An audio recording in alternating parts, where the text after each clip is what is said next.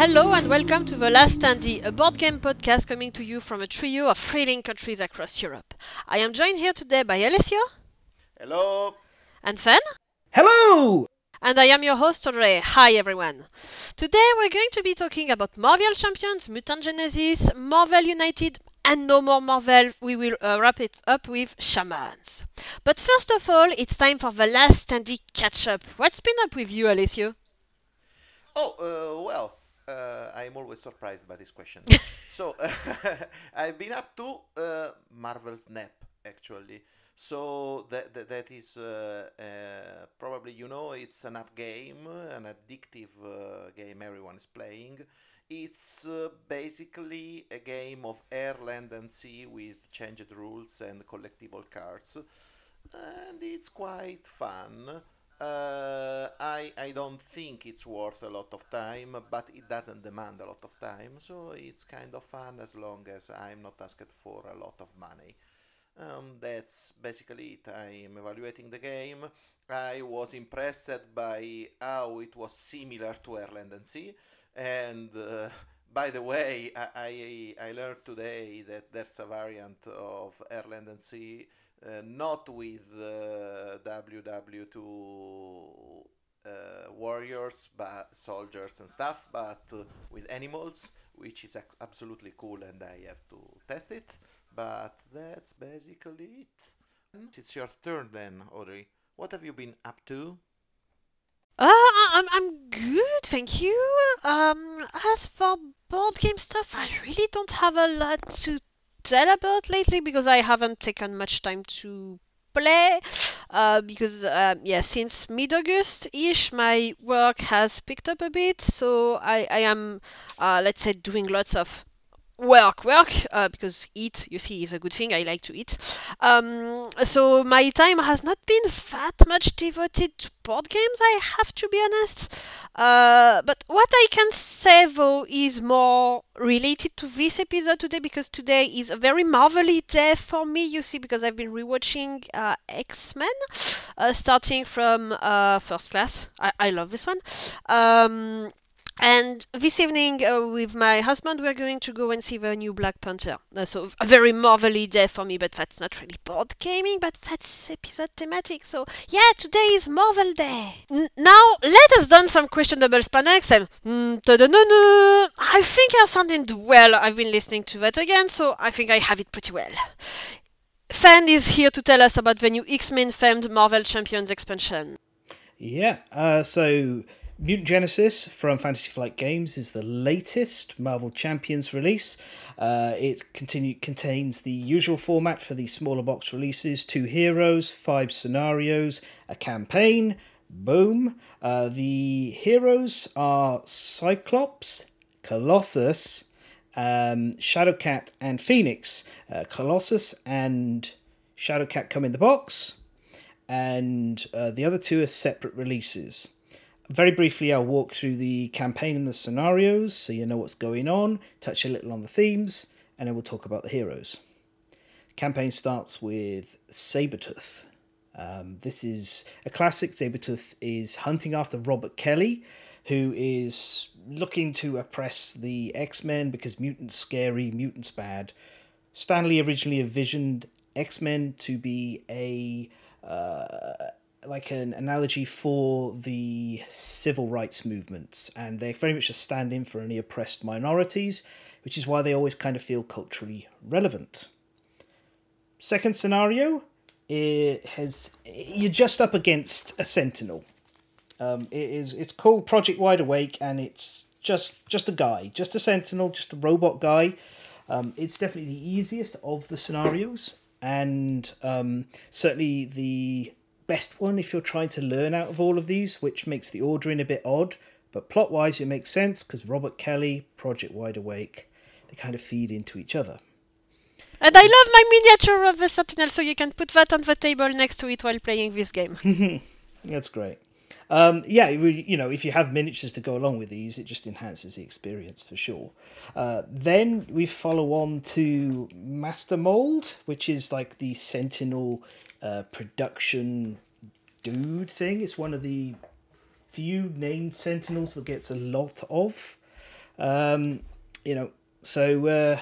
that's pretty.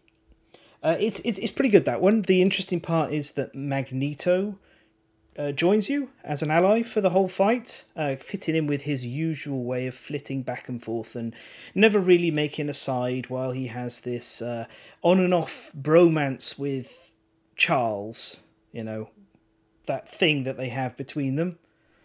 Ooh. Yes, whatever that is. And then after that comes the attack on the mansion, which is my favourite of all the scenarios in this, because there's multiple villains. They're always fun to fight against multiple villains. And would we like to guess what Brotherhood mutants turn up? There's 4 of them. Mystique! Let me guess. That's Pyro, Todd, Blob, and the one everyone forgets because he's a guy in a tin suit, Avalanche. Oh yeah, well, actually, they are not all of them are actually quite memorable. There's No. Blob is just our overweight guy in spandex. I mean, he is. Yeah. He's no juggernaut at all. I think Audrey, you mentioned Mystique. Mystique is one of the side villains, like the extra packs. She crops up in the Sabertooth scenario, and she makes it very hard. It's a hard scenario anyway. It's very thematic. She infiltrates cards into your deck, and they disrupt things and cause you to lose allies. Very cool, but frustrating. And then we have the final scenario. Can you guess who the villain is? Magneto! Yep, master of magnetism. He's been on your side and helped you out as an ally.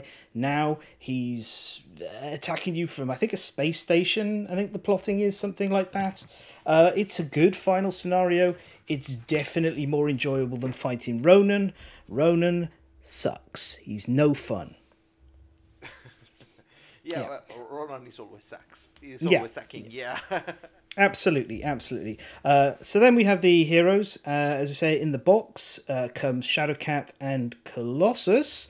Not Cyclops, as some people think. I wonder who these people are. I wonder who would get Cyclops and Colossus mixed up. I mean, they don't even look alike. Yeah, they don't. No, not at all. So Colossus is built around the tough status card. This is a card that protects you from all damage. Normally you can only have 1. Colossus can have 2. Whenever he flips from alter ego to hero, boom, he gets a toughness. His deck is all constructed about gaining toughness to spend it for extra bonuses. You can do some really cool moves with your toughness, like spending both tokens in a single turn to hit the villain for 8 and then another 5 and then stun and confuse them. Huge impact. But the downside of Colossus is if you lose all your toughness, you really have to power down back to alter ego form and then power back up again because you lose all momentum without the toughness tokens. It's a shame. Colossus is fine, but that stuttering eye means I feel he's a B, really. But to me, he's always been a B-class X-Man. He's not one of the cool ones. So not like a bee which flies and makes honey. It's like no. B the letter. Okay. Yeah, the letter B. No, a B-class hero would be a different thing entirely. That would be the Monarch. No, wait, he's not a B-class. He's a Monarch butterfly. Anyway, Shadowcat, on the other hand, is way better. She's a form-shifting hero like Spectrum and Vision, but she's way better. She's really refined on what she can do. She can form switch during actions and attacks. Very, very strong hero. I'm giving her like an A rating. Maybe even an A+. So, exceptionally good. Probably the strongest X-Man released right now. And then you have 2 additional packs. There's Cyclops, who is themed around being the team leader and doing tactics. He has the unique ability, he can have all X-Men of any colour aspect in his deck. It doesn't matter. He's very decent, actually. Very strong, very flexible. Best in leadership and protection, in my opinion. He's a lot cooler than he is in the movies. Yeah. But to be honest, like Cyclops, I kind of like Cyclops, but he's also often gets stuffed with being the boring one, the serious one, and that whole weird love triangle between him and Jean Grey and Wolverine. Speaking of which, Jean Grey is the other released pack at the moment in her Phoenix form. She is very interesting because she's basically 2 heroes in one. While she's restrained, she has a power card and you put tokens on it and that keeps her restrained. She's holding the Phoenix in, and all of her attacks and her thwarting and everything she does is weaker. But then if you get rid of all of those, then boom, you unleash the Phoenix. She becomes super powerful, like one of the most powerful heroes in the game. But there's a big scary downside to that, which is her nemesis. And her nemesis turns up twice as often as any other nemesis. Can you guys guess who that nemesis would be for Phoenix? Dark Phoenix. Absolutely, the scariest nemesis in the entire game. She has 12 hit points. She schemes onto her own side scheme that if she completes it, as it moves it from 6 to 12, because it starts on 6, you lose the game. That's it. So this is the first hero who can lose the game by their own mechanics, by their own nemesis, like directly. But she's very interesting. I love threading that line on her and trying to get it right. Really enjoyable. I think it's very interesting when you have, let's say, overpowered, not exactly overpowered, but extra powered characters, but it has a trade-off. I think that's a very good way to make things interesting, powerful, and still not easy anyway.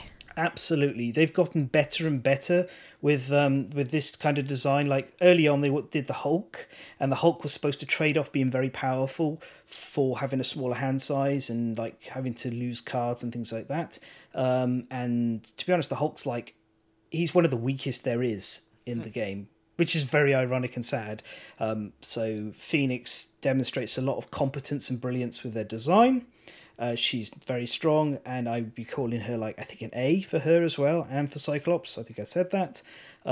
So that's everything's been released right now. I'm very quick. Yep.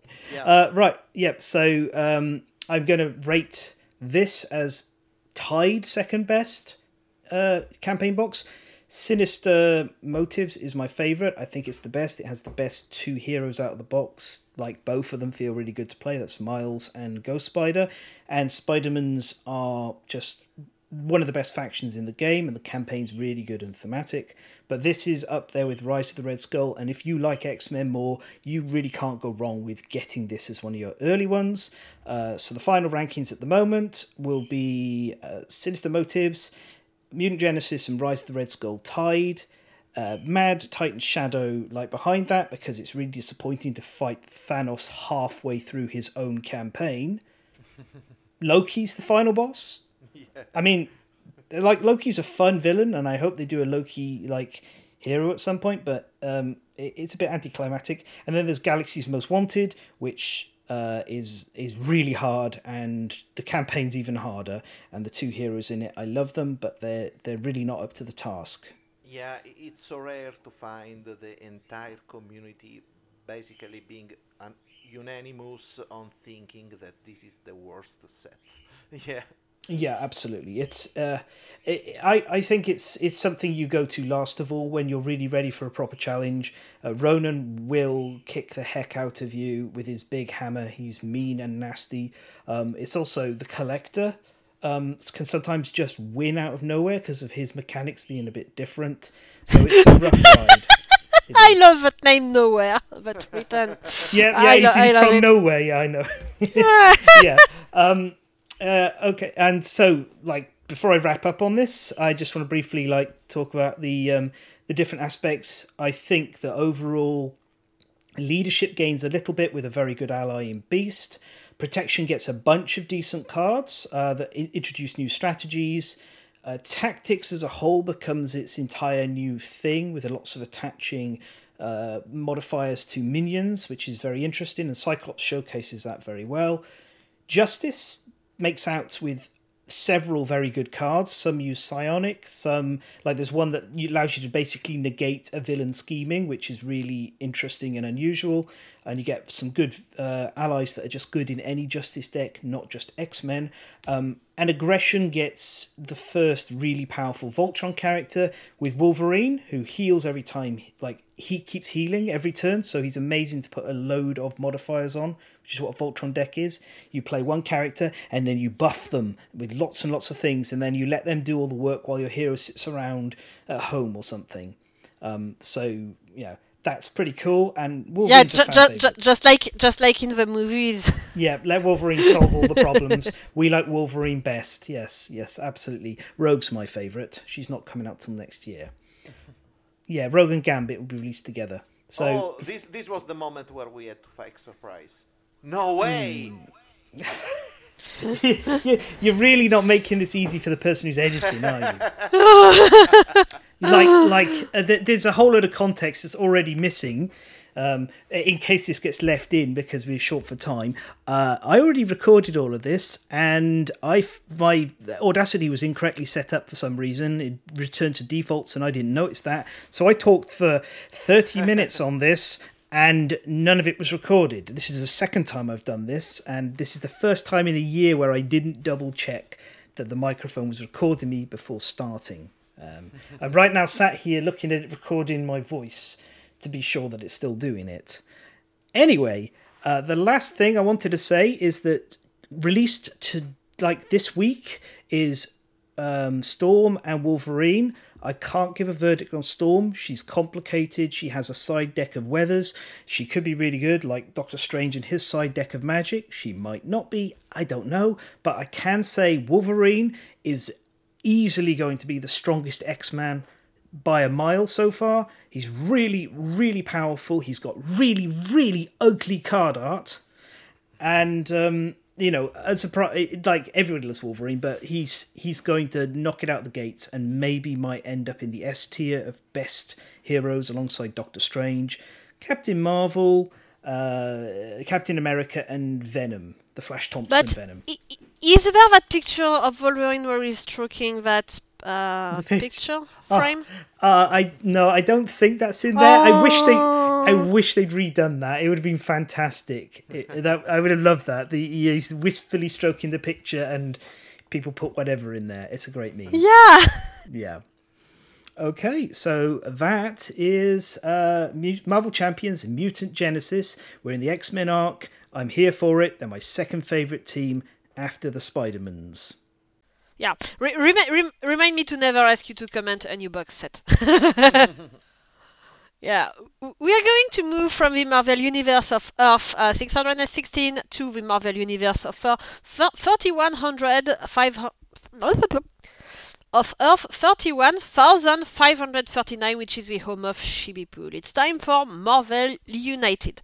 So I'm going to talk here mostly about the first box of Marvel United, because there are so far two editions. The first one, which is Marvel United, and the second one being Marvel United Back to X-Men again. I do own both, but I've played only the United, not X-Men, because the basics of the rules are the same. So I haven't, dived into the X-Men one yet. So in the box you have a few heroes. So there are 7 heroes in the core box of Marvel United, not X-Men, and 3 villains. And basically you are playing between 4 heroes with the players, and fighting against 1 villain, which is AI controlled. The game itself is based on turns, and every turns are the same. The villain plays its turn. You have a master plan card, because the villain always has a master plan. And then the villain resolves all the cards in the master plan from top to bottom, so newest to oldest. Some things depend on where the villain is placed on the board, which is basically 6 locations in a circle around the master plan card. And they do all the different effects of the cards. So each turn, the villain will do 1 more action, actually, since the new card was added. And then there are the hero turns, where heroes draw a card, play a card, and then they can resolve actions. In any order, all symbols at the bottom of the card and the previous card played. So the different symbols can let the hero move, deal damage to enemies at their location, rescue civilians, or do heroic actions, and resolve any action depending on the symbol. One of the symbols on the cards has the 3 colors of the other symbol, so green for the move, red for the damage, and yellow for the heroic action or rescue civilian, which basically is a Joker card. Every character has, every hero has 12 cards, so the 12 cards are free special action of the hero. So 3 times the same. So each hero has its own card. So each hero has 12 cards. 3 cards which are the hero special action card with a special name like Hulk Smash for Hulk, which do all 3 the same thing. And then the other 9 cards have, let's say, they are all different with the 3 main symbols. So green for movement, red for damage, yellow for rescue civilian or heroic action, or the green plus yellow plus red card, which allows you to do any of these 3. And you're going to move your heroes from place to place to defeat thugs, or rescue civilians, or remove health from henchmen or villains, which will basically allow you to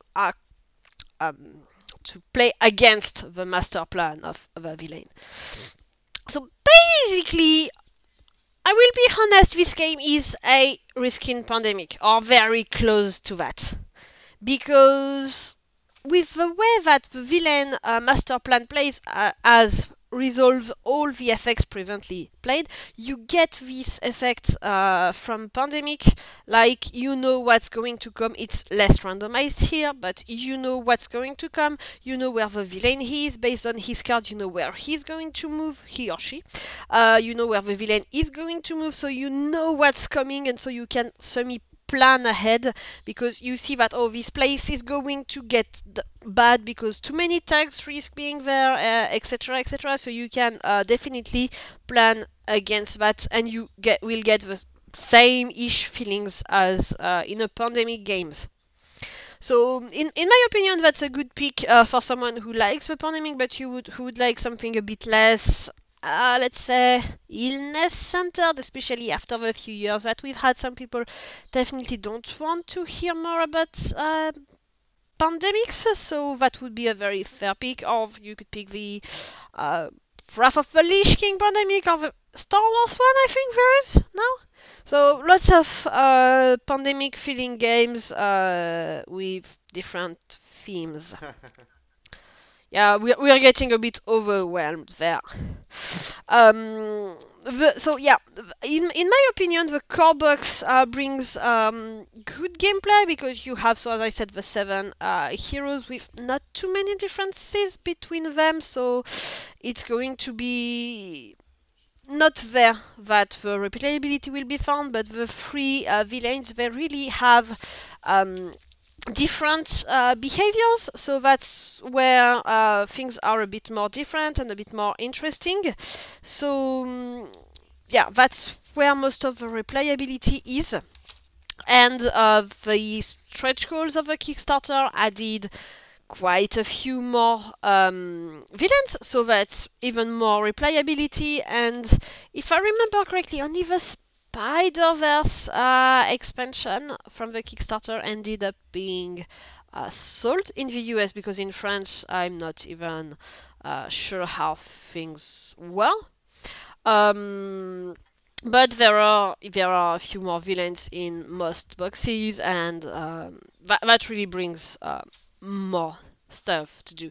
So yeah, that's as I said, that's the pandemic feeling. I'm still sad that there was not a Cosmo in the Guardians of the Galaxy box. We need Cosmo. We need, especially now as she's coming in the next movie. We need Cosmo.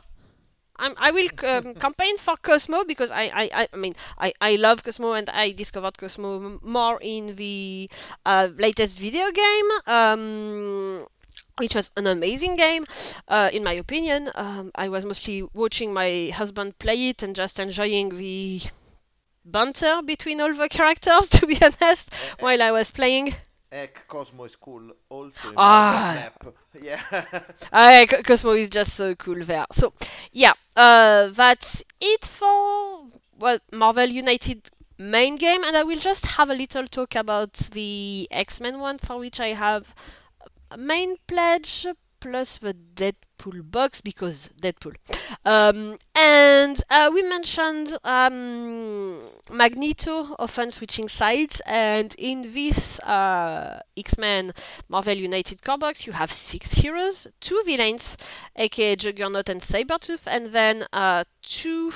I don't remember how they called them, but the models for the heroes are blue, the models for the villains are red, and these ones are purple, Magneto and Mystique, because they both come either with a villain deck or with a hero deck. So you can definitely have this gameplay of having them as either, and you can always imagine that, yeah, the Juggernaut is just doing some mayhem and destroying stuff, included menacing some facilities that would make the Brotherhood and the X-Men vulnerable, and so everyone is teaming up to defeat the Juggernaut. Whatever.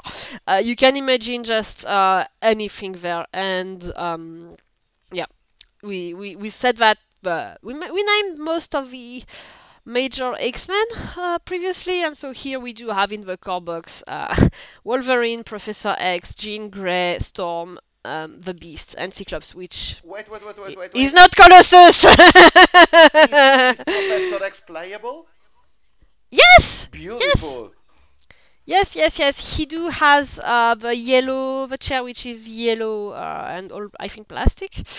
And I think that Cyclops is in a stretch goal, and Colossus is in a stretch goal, and you do not get him easily. Okay, nobody likes Cyclops anyway, so that's okay. It's not that I don't like Cyclops personally. I just think that what I've seen from him, and I'm going to say that I don't think the movies. It's not that I don't think, it's either the movies don't show him well, or he's boring, and he always has been and will continue to be boring. Yeah, that's the point. So yeah, I'm not feeling really into all the Cyclops gimmicks and talks and stuff. I don't think it's a character that I like a lot. So That's understandable. You are with us. yeah, I am. Yeah, you are one of us. Yeah, Everyone exactly. hates on Cyclops, so Yeah, and to come back to the Marvel United one, I am still sad that there is no Angela in there. Angela is my favorite character, which is why I have her as my Discord image, and I want her as well in a Chibi mini. I do have her as the MCP miniature, but I want also the Chibi one because Angela, she's the best. And now we're going to go from the gods of Asgard to the gods of a world threatened by shadows. It is Alessio with Shamans. oh yeah. So Shamans, it's not a Marvel title, but it's a game from this year from Studio H, and the designer is Maud Shalmel. I hope I said it right. I think it's French because the names are all French there, but I don't know, so I just hope I did right. And Yeah, sounded fine. yeah, okay. So Shamans is basically a pretty middling duration card game. It's based on a trick-taking mechanic, and its main gimmick is that there's a traitor among us. Basically, in the game, you are all shamans who perform every full moon ritual to keep the spirit sword balanced. Now, among all these shamans, there are one or two shadows infiltrated, which are traitors and try to propagate shadows to the moon. If they succeed, the shadows win. If all the rituals complete correctly, the shamans actually win. Now, the cool part of this game is basically that this game tricks you into thinking that it's a team game, like all the shamans must find a shadow.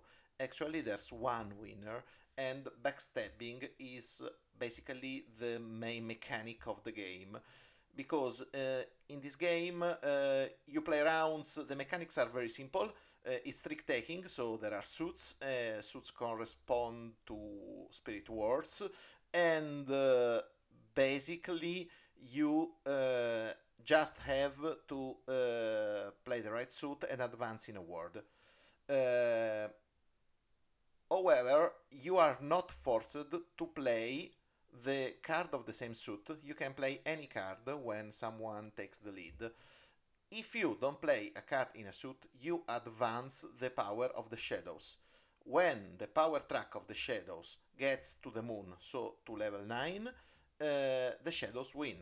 So basically, you could think that anyone who plays off suit is actually playing for the shadows, but it's not so simple because if you play in suit, the player with least power in that suit gets an artifact, which is something which can be activated later for bonuses or special effects. If you play the strongest card in a suit, you get the leader for the next round, and you can perform the ritual if you played all the cards in that suit. Uh, Now, basically, what happens? It happens that the shamans are just watching one another to try to find the shadow, who is, of course, trying to not get discovered because the shadow only needs to get to 9 on the track without getting killed. Uh, there's an artifact which allows the owner to kill another shaman, so there's a bit of player elimination. It's not really player elimination because it happens at the end of the game when basically tracks are full, when a specific spirit ward ritual is completed. So what happens is that the shamans are watching themselves to try to find the shadow, to eliminate it before the ritual is done, and they try to just carry on with the rituals. But the shaman don't trust themselves too, because uh, you don't want that other shamans win. You want to win yourself if you're a shaman. So you could want to kill off another shaman, even if you know that the shadow is someone else, or you could try to make someone else win because your teammates, let's say, are very close to winning, and if they get enough victory points, they win the game. So, since there's just one winner, you can basically not trust anyone, not even your teammates. You cannot be sure of your teammates. And there's another other thing, which is that there's a ritual, a specific ritual, which allows you to switch role with another player you choose. So if you perform this ritual, you can switch roles with another player, and you could be you could go from shaman to shaman, from shaman to shadow, from shadow to shaman.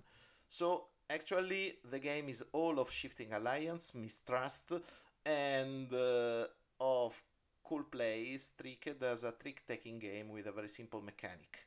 I love this because the psychological aspect is much funnier than trick taking. There's a lot of trash talking at the table. You can have a lot of plays and you can enjoy every single play. Usually there is one shadow, except if you are playing 5 players. In that case, the shadow teams is made of 2 shadows. Uh, this is basically how the game plays. The important thing to know is that you either love or hate this game because basically uh, it's completely natural to play to win, and if you are excessively competitive, I have one friend who is a very competitive person, and he hated this game. He played 2 games. He lost because basically he's very technical. He's playing for min maxing. He's trying to do the optimal route, the optimal choices, and he just got tricked. And the second game, he was forced to switch from Shadow to Shaman and he was about to win. So that was completely rage for him. And that's a way, because that's why you could hate this game. But if you like hidden roles, hidden traitors, which is actually a bit of metagame, team game, which is not actually teamwork because there's only one winner, then Shaman is for you. because it's all this. It's like a very very small war of whispers played with trick taking. So that's the game basically. Yeah, I remember when Shaman was going to come out, and I was mostly looking at the art.